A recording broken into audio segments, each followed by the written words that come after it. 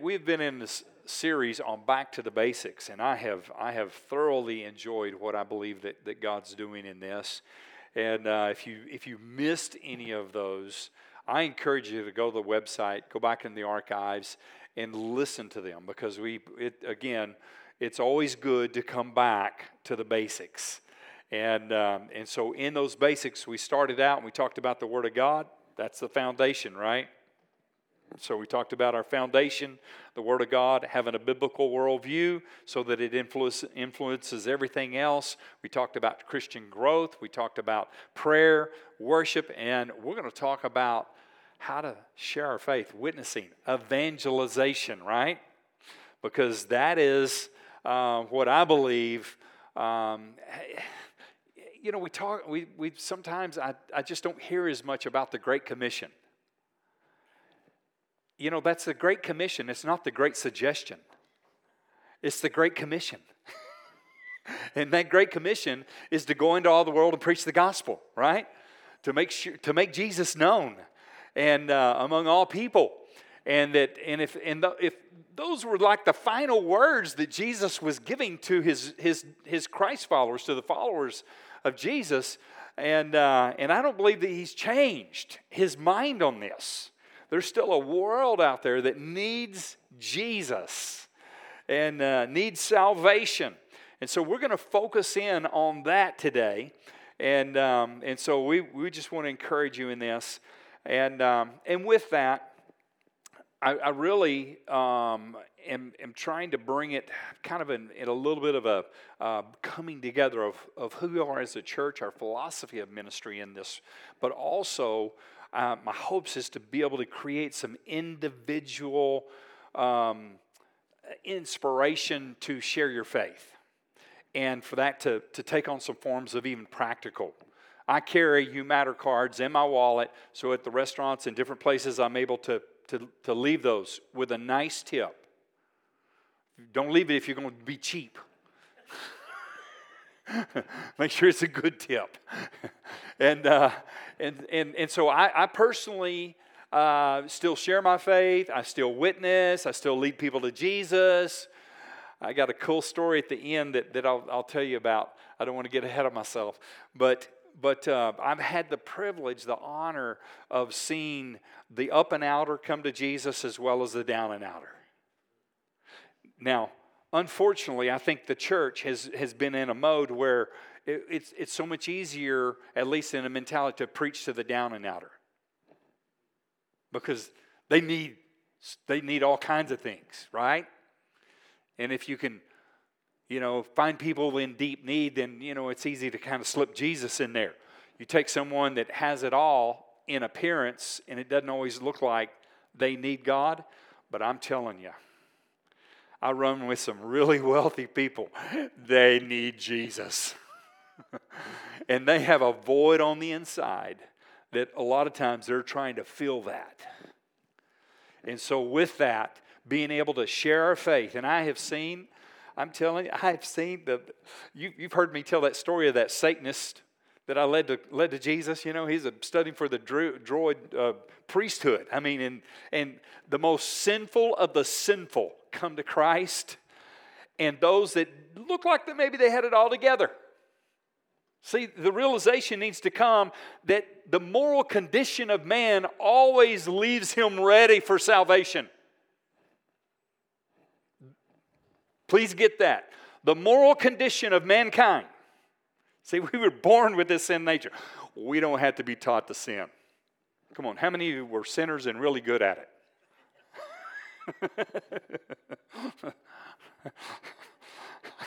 So with that, it should allow us to have entrance in, knowing all have sinned and fallen short of the glory of God. So we have the ability to, and conscience is our ally. That if we'll learn the Word of God and how to use that and how to be able to minister in the good news properly, to be able to bring salvation to them in a message that touches their lives. I'm telling you, you can see people come to Christ no matter what's going on in their life.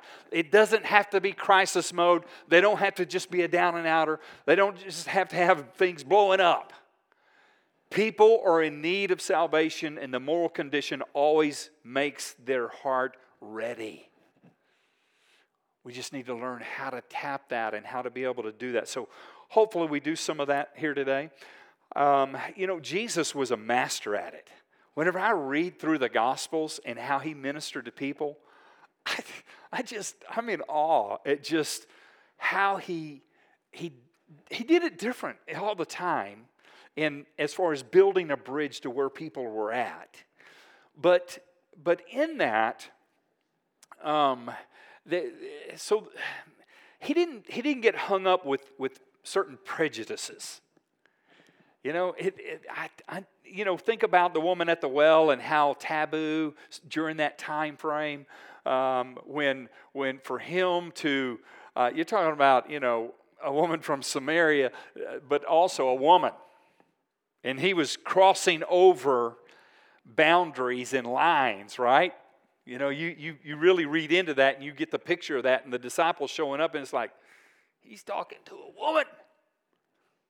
He didn't get hung up on some of those things.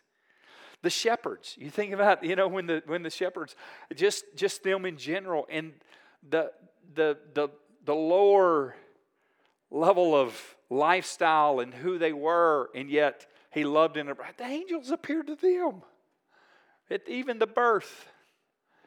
Look at the honor. Look at God's heart for just people in general. And let me just go a step further, because a lot of people, sometimes they want to say, well, yeah, Jesus, he forgave and he was kind to everybody except for the religious folks. You know what? I didn't see him shun or reject Nicodemus when he showed up. And he was religious. You can even go into historical archives. The resignation, think about Caiaphas, the high priest. He was part of crucifying, sentencing him. And in still Jewish archives today, historical record has the resignation letter of Caiaphas that tells the story how Jesus manifested himself after resurrection while he was in his quarters with the doors shut and closed, and Caiaphas has Jesus show up. Jesus loved him. Think about it. This is the guy that was responsible, getting you stuck on the cross, going through everything you went through, the brutality of all of that. And here Jesus shows up in his bedroom, in his house. That's love. So we need to have a good understanding, I think, of the heart of God from that aspect. I'm going to read a passage of Scripture here, and I'm going to play with it here a little bit. I'm going to read it from the New Living Translation. I love New King James, and again, this isn't an authorized version, but this I felt like gave us a little bit of play on some of the story in the passage here to help us have some insight. So here in Mark chapter 2, and starting in verse 13, it says, Then Jesus went to the lakeshore again and taught the crowds that were coming to him. As he walked along, he saw Levi, son of Alphaeus, sitting at the tax collector's booth. This guy worked for the IRS. Not too favorable, right? Follow me and be my disciple, Jesus said to him. So Levi got up and followed him. Later, Levi invited Jesus and his disciples to his home as dinner guests, along with many tax collectors. So he's gathered up all his other sinners, right? Many tax and other disreputable sinners. And there were many people of this kind among Jesus' followers. I love that. Why? I can get in on this, right? You can get in on this. Don't look all holy at me. But when the teachers of religious law, who were Pharisees, saw him eating with the tax collectors and other sinners, they asked his disciples, "Why does he eat with such scum?" Isn't that a lot of times that, picture of those in sin and all of that kind of group? See, we shouldn't get taken back. Sinners sin. You need to just realize that. Sinners sin. Some are better at it than others, but sinners sin. Look at this in verse 17. When Jesus heard this, he told them, "Healthy people don't need a doctor, sick people do." Bless you. Healthy people don't need a doctor, sick people do. I have come to call not those who think they are righteous. This is so powerful. But those who know they are sinners.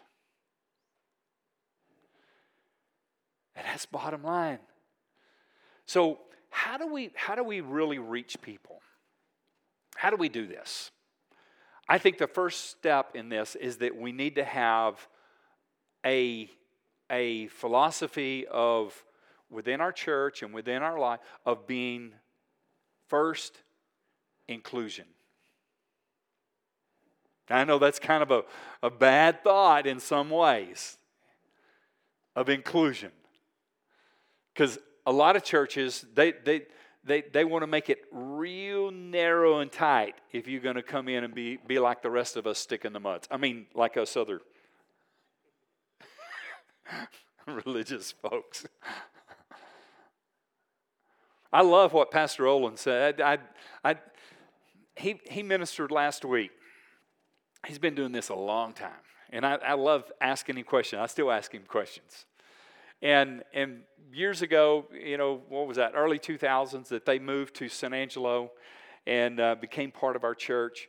And with that, I asked him, so one of the things I said, what do you think helps us in becoming the kind of, because our church was very strong in outreach, very strong.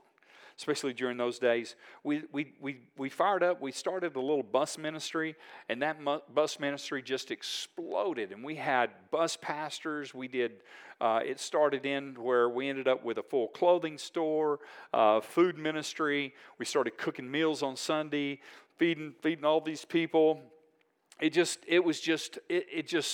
spawn off into all kinds of ministries. And so with that, we had all kinds of people. We have done some crazy things to even reach people.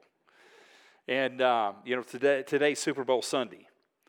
Don, the Satanist that I told you about, he showed up at our church on a Super Bowl Sunday and gave his life to Jesus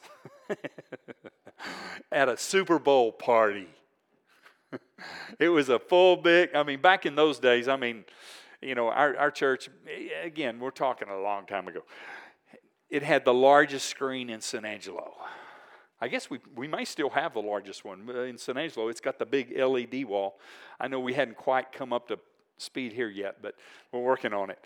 But to be able to show up and do that kind of stuff and outreach, and we've done all kinds of things to reach people. And Pastor Olin said, really doing what you're doing, he said the way church should look is it should look like a funnel. He said a funnel means anybody who walks through those doors should know that they are loved by Jesus, they are loved by you, that they matter, that they're valued. Every single person, whatever walk of life, where they've come from, what they've done, what they haven't done, and then as they begin to move into the process, next steps, foundations, volunteerism, leadership, then discipleship, and it begins to work and more is required. But at the beginning, so here's the deal. How dare we judge people from the moment they walk through those doors? See, for me, I got radically born again, transformed in my bedroom. That didn't happen at church. I couldn't remember anybody witnessing to me other than my grandmother that was desperately praying for me and telling me, Walt, cry out to God. He's as close to you as your next breath. That was the most she knew how to do to witness. But sure enough, when I finally hit bottom and I went and got a Bible and I'm crying out to God in my bedroom, I had a life-transforming experience with Jesus from reading John 14:6, where Jesus said, I'm the way, the truth, and the life. No one comes to the Father but by me. Prayed a simplistic prayer, bam, born again, weight of sin gone, transformed. It was miraculous. So there's something that stirs in me that I know there's others out there. And let me say this. So back in those days, I was a pretty wild-looking guy. I know I clean up really good. But, I had long hair. I the typical beach bum-looking guy running around with no shoes on all the time, that was me. Driving my Camaro and looking, that was the life, And so here I have this transfer. So I show up at church, and I'd sit, in the pew, and it's kind of like everybody.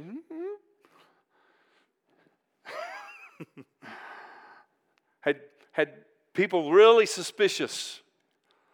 Is this guy really saved? He don't look saved.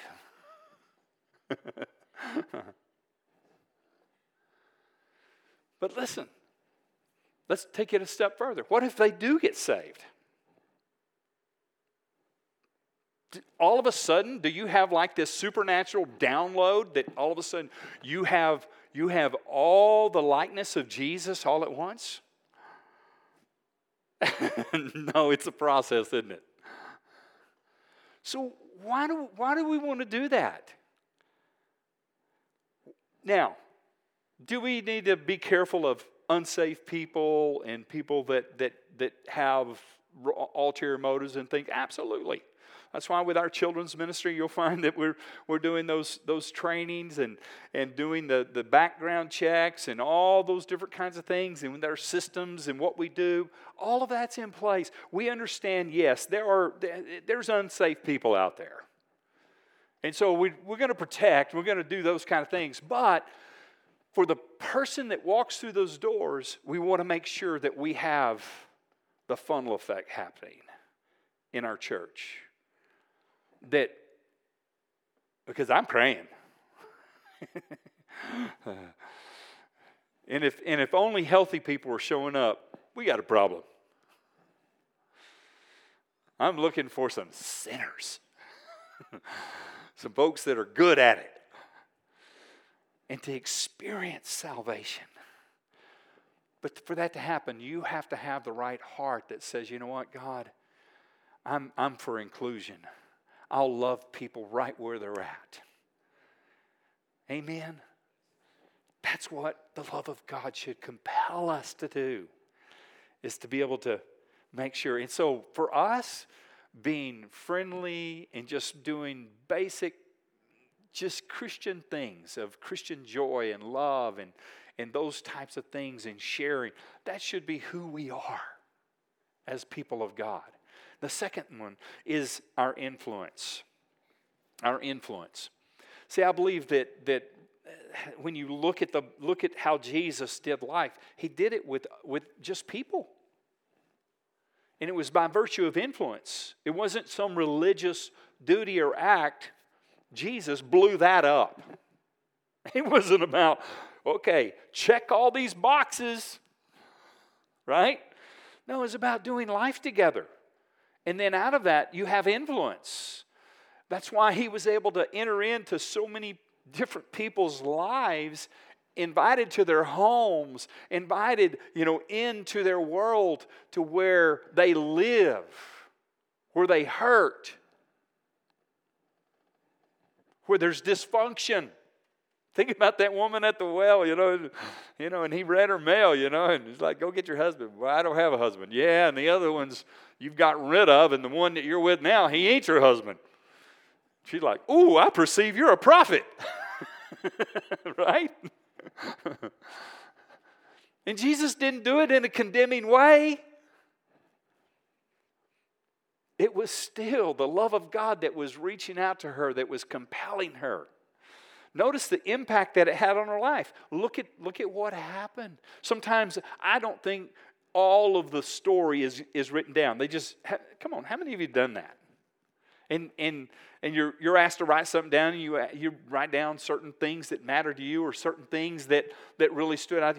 So Scripture, sometimes I think it's still limited in that, and you've got to look at the outworking of what were the results, what followed, what took place. She goes back and brings the whole city out. The impact, her influence. Can you imagine? I mean, they were like, well, if she got saved. So that's what I believe would happen. My grandmother and my aunt, they teamed up. I was again, being a real challenge for the family because of my lifestyle and where I was at, and the things I was into party lifestyle, and so I was negatively influencing some of the other cousins, and so my aunt, she had lived a pretty wild life herself, and so she had come to Christ, and so her and my grandmother, they committed one day a week to fast and pray for me. They were serious. But you know what they told me? They were like, we just knew that if God could get you, that you would influence the rest. And it worked. I don't know of a cousin of mine that's not also a Christian now. And I'm talking some hardcore ones. Sometimes we just need to realize that our influence is some of the greatest thing that you can have, of just being around other people and letting your light shine, letting people see Jesus real in your own life and what that looks like. And so we need touch factors. We need to think in terms of what does that look like, and what form does that take? And I love that we're coming back to church. We're moving past so much of this. And I came out of a basketball game this past week there in San Angelo, big game with Ballinger, Texas, and our boys won. Yes, and possibly looking at district champs. But we're out, and it was a Ballinger lady, with the big Suburban, and she's driving, and me and this other man that we hadn't seen each other in a long, it's been a year, seems like, and he works with West Texas Boys Ranch there, and we go way back and friends, and anyway, we were just kind of catching up, and we're in the parking lot, kind of in the way, traffic's starting to leave the game, and we're standing out there, and we give each other a big old hug. This lady stops her car, rolls down her window, and says, "Oh my God, that's so awesome!" I'm like, what? It's so good to see people hugging again. I'm glad to get past this. Mask up, give somebody a hug. We need touch factors. We've got to stop this whole thing of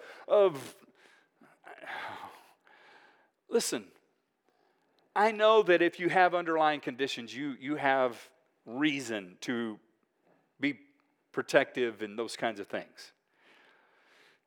We have realized through this, for the most part, all of us that are healthy, even if a lot of you got sick, you got it, you're going to live through it, you're all right. Joanne and I have been around it all over the place. But in this, we have just made up our mind. Somehow, we still got to trust God, and we're not going to live in fear, and we're going to minister the love of Jesus, and it's about touching lives. We've still got to be active in that and not shun away from that. So we need to be real. don't ever feel like that somehow if you're going to share your faith and be able to influence someone properly, that you have to have everything together. That's not the case, because the reality is you don't. If you do, or think you do, you're full of pride. We are all on the potter's wheel, and he's working on us. So I think that people appreciate when you're real. That's why for you, from this platform, for me, I'm going to try and present myself as real in the spirit of humility, that we're all working on this. Now, does your influence have a greater impact if you are actually kind of got your act together and you're living for Jesus? Yeah. They don't want to follow you if your life is jacked up, messed up, and you're blowing your life up, right? So there's a balance that they want you to be real. They want transparency. They want humility. But at the same time, how we live our lives does matter. And so being considerate of that, but be transparent. Be willing to be real.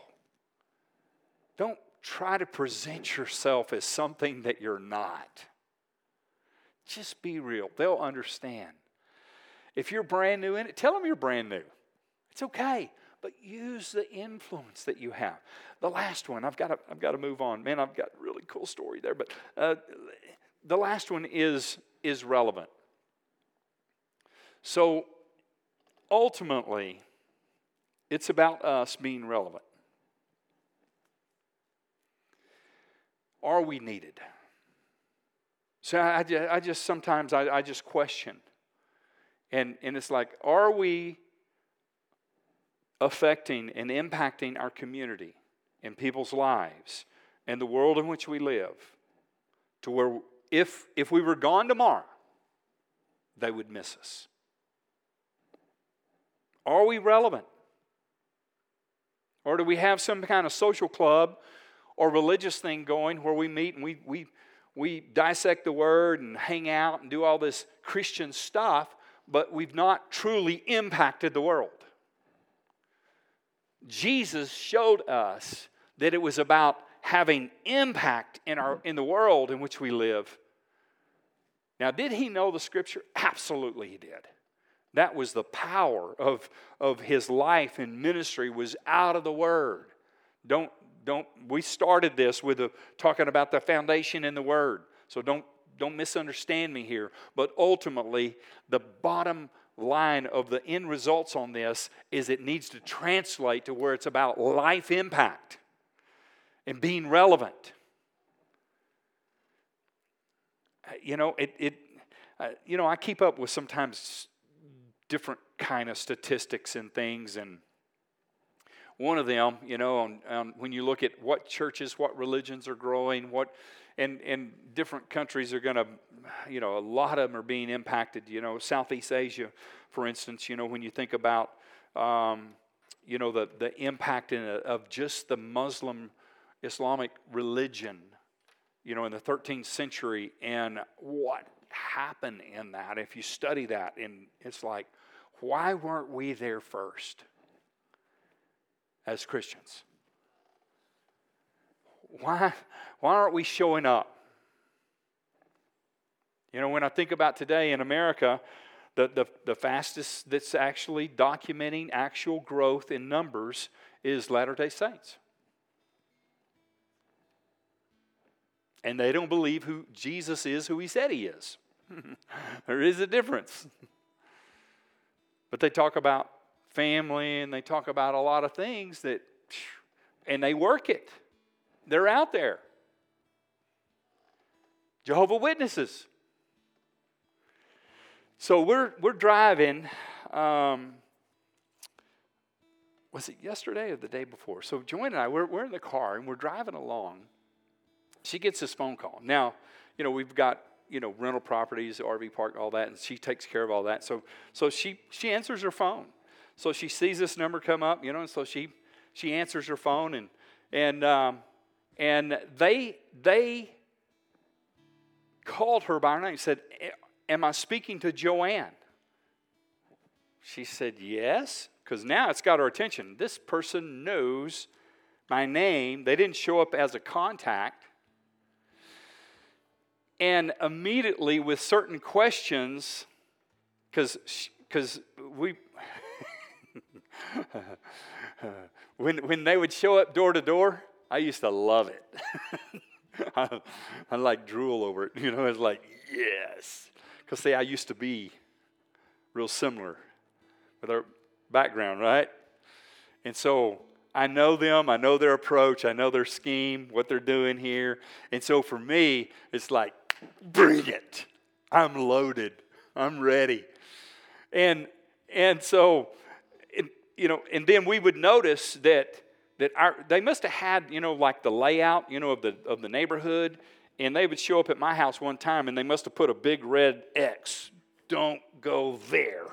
And they would be going around, and they'd always skip me after that. I'm like, hey, because I always loved finding out who's the mentor and who's the mentoree. And then I just look at the mentoree, and I just start talking about the Jesus that I know and my testimony.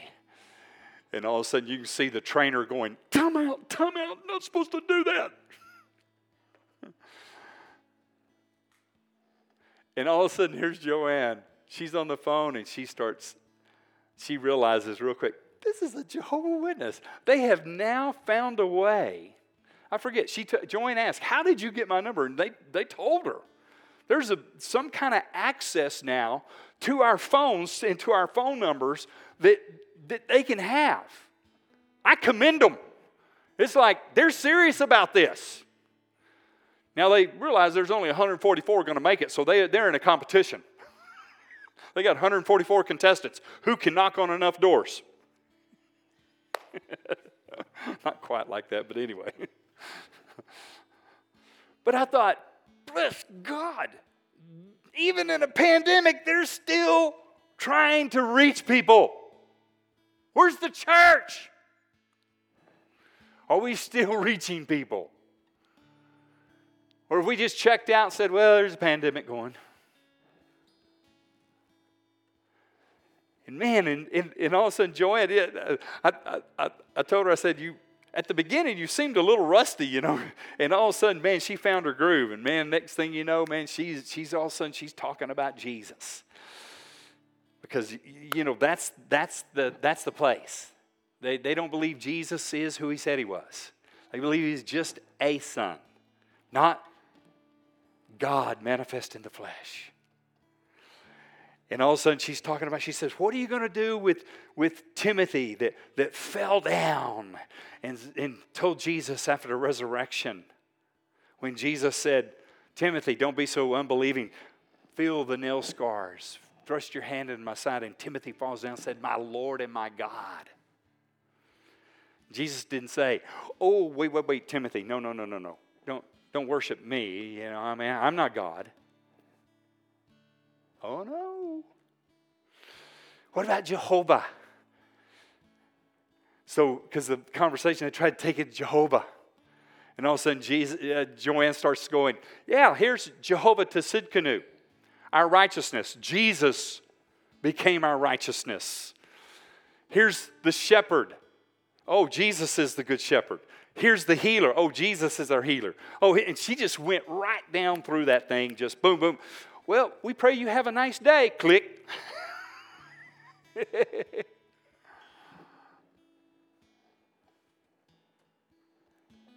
For the rest of that's just one part of just being able to share your faith, even with those that are in opposition. But being relevant, I thank God that our church, both San Angelo and here, that we stepped up with food boxes, giving away thousands of meals to help people, to care for people. During COVID, being able to even do some things extra financially to help people. All of those, it's about being relevant. How do we stay relevant? When I think about world missions and what God's ultimately called us to do in the relationships, the things that I see forming, the things that are happening worldwide, and what that looks like. You know, our church, we didn't only just feed people here, we fed people in other countries. Staying relevant. And the gospel, it's not an either or of just presenting the gospel or taking care of social needs. Those things should work hand in hand. Jesus did both. Pastor David talked about it. And when he fed the 5,000. And if you read that story, I mean, he caught them off. He's like, give them something to eat. And they're like, us? This is all we got. Right? But giving what we do have, ministering to people at whatever. That's why I appreciate even the classes that are going on, the things that are being taught, struggling with addiction, the Celebrate Recovery for those that are struggling with addictions. And listen, don't try to go that alone. You need people around you to help support you, love you, care for you. Our men's ministry. Paul Cole next week, I'm telling you, his father, Dr. Edwin Lewis Cole, and all those men's books and curriculum and everything, it's impacting the world. I forget how many languages it's translated in now. It's amazing. The impact worldwide. We're part of certain things that I believe are making huge investments and returns on kingdom advancement. I know we just look and it's like, well, we're just a small church here. But you know, we're really just getting going good, in my opinion. And hang on, because I believe that we're headed someplace. Why? Because there's people to reach. And if we have the right heart, I promise you, it won't be hard to see people come to the Lord and see people become a part of this church. They're looking for something that's life-giving, that's truly bringing grace to their life. And I'm glad that you're here, and I'm glad you're a part of this. I believe that we're relevant. I believe for us, if we were removed and gone tomorrow, when I ask that question and I look at the different impact and the different things that we're doing, I believe it would leave a void. Now, would I like to leave a bigger void? Yes, much bigger. So we're going to keep working at this. Amen. Let's stand to our feet. Father, we just thank you for your goodness. I guess I've got a closing question. Because it's going to take each one of us. I did a series years ago called Each One Reach One. And if you do the math in that, what can happen if each one reaches one? And the kind of multiplication that equates to. It's massive, just within a short amount of time. If each person said, you know what, I'm going to purpose, I'm going to pray that God sends somebody in my life, a real sinner, somebody unchurched, and I'm going to witness to them, I'm going to see them come to the Lord, I'm going to see them become part of our church. Each one just reach one. The impact and the difference that would make. But in that, you know, there's a whole lot of other things that begin to start taking place that as multiplication starts happening. I believe God is a God of multiplication. You read through the Old Testament as well as in the New. I mean, He multiplies. And with that, there is going to be such more of a need for those that are serving in different capacities, leading groups, different teaching classes, doing all kinds of different things. Are you willing? Because you're already here. Some of you are newer, but you're here. Are you willing to say, God, here am I. I want to be a part of this. I'm willing to be inclusive. I'm not going to push people away and reject them just because they don't look like me, talk like me, act like me. I want to use influence. I want to build relationship. Because, listen, people want to know more that you care before they ever know how much you know. And then be relevant. And some of that is we've got to get busy. We've got to make ourselves have life impact. This church needs impact. What space are we going to occupy to advance the kingdom work of God and to truly be vital to community?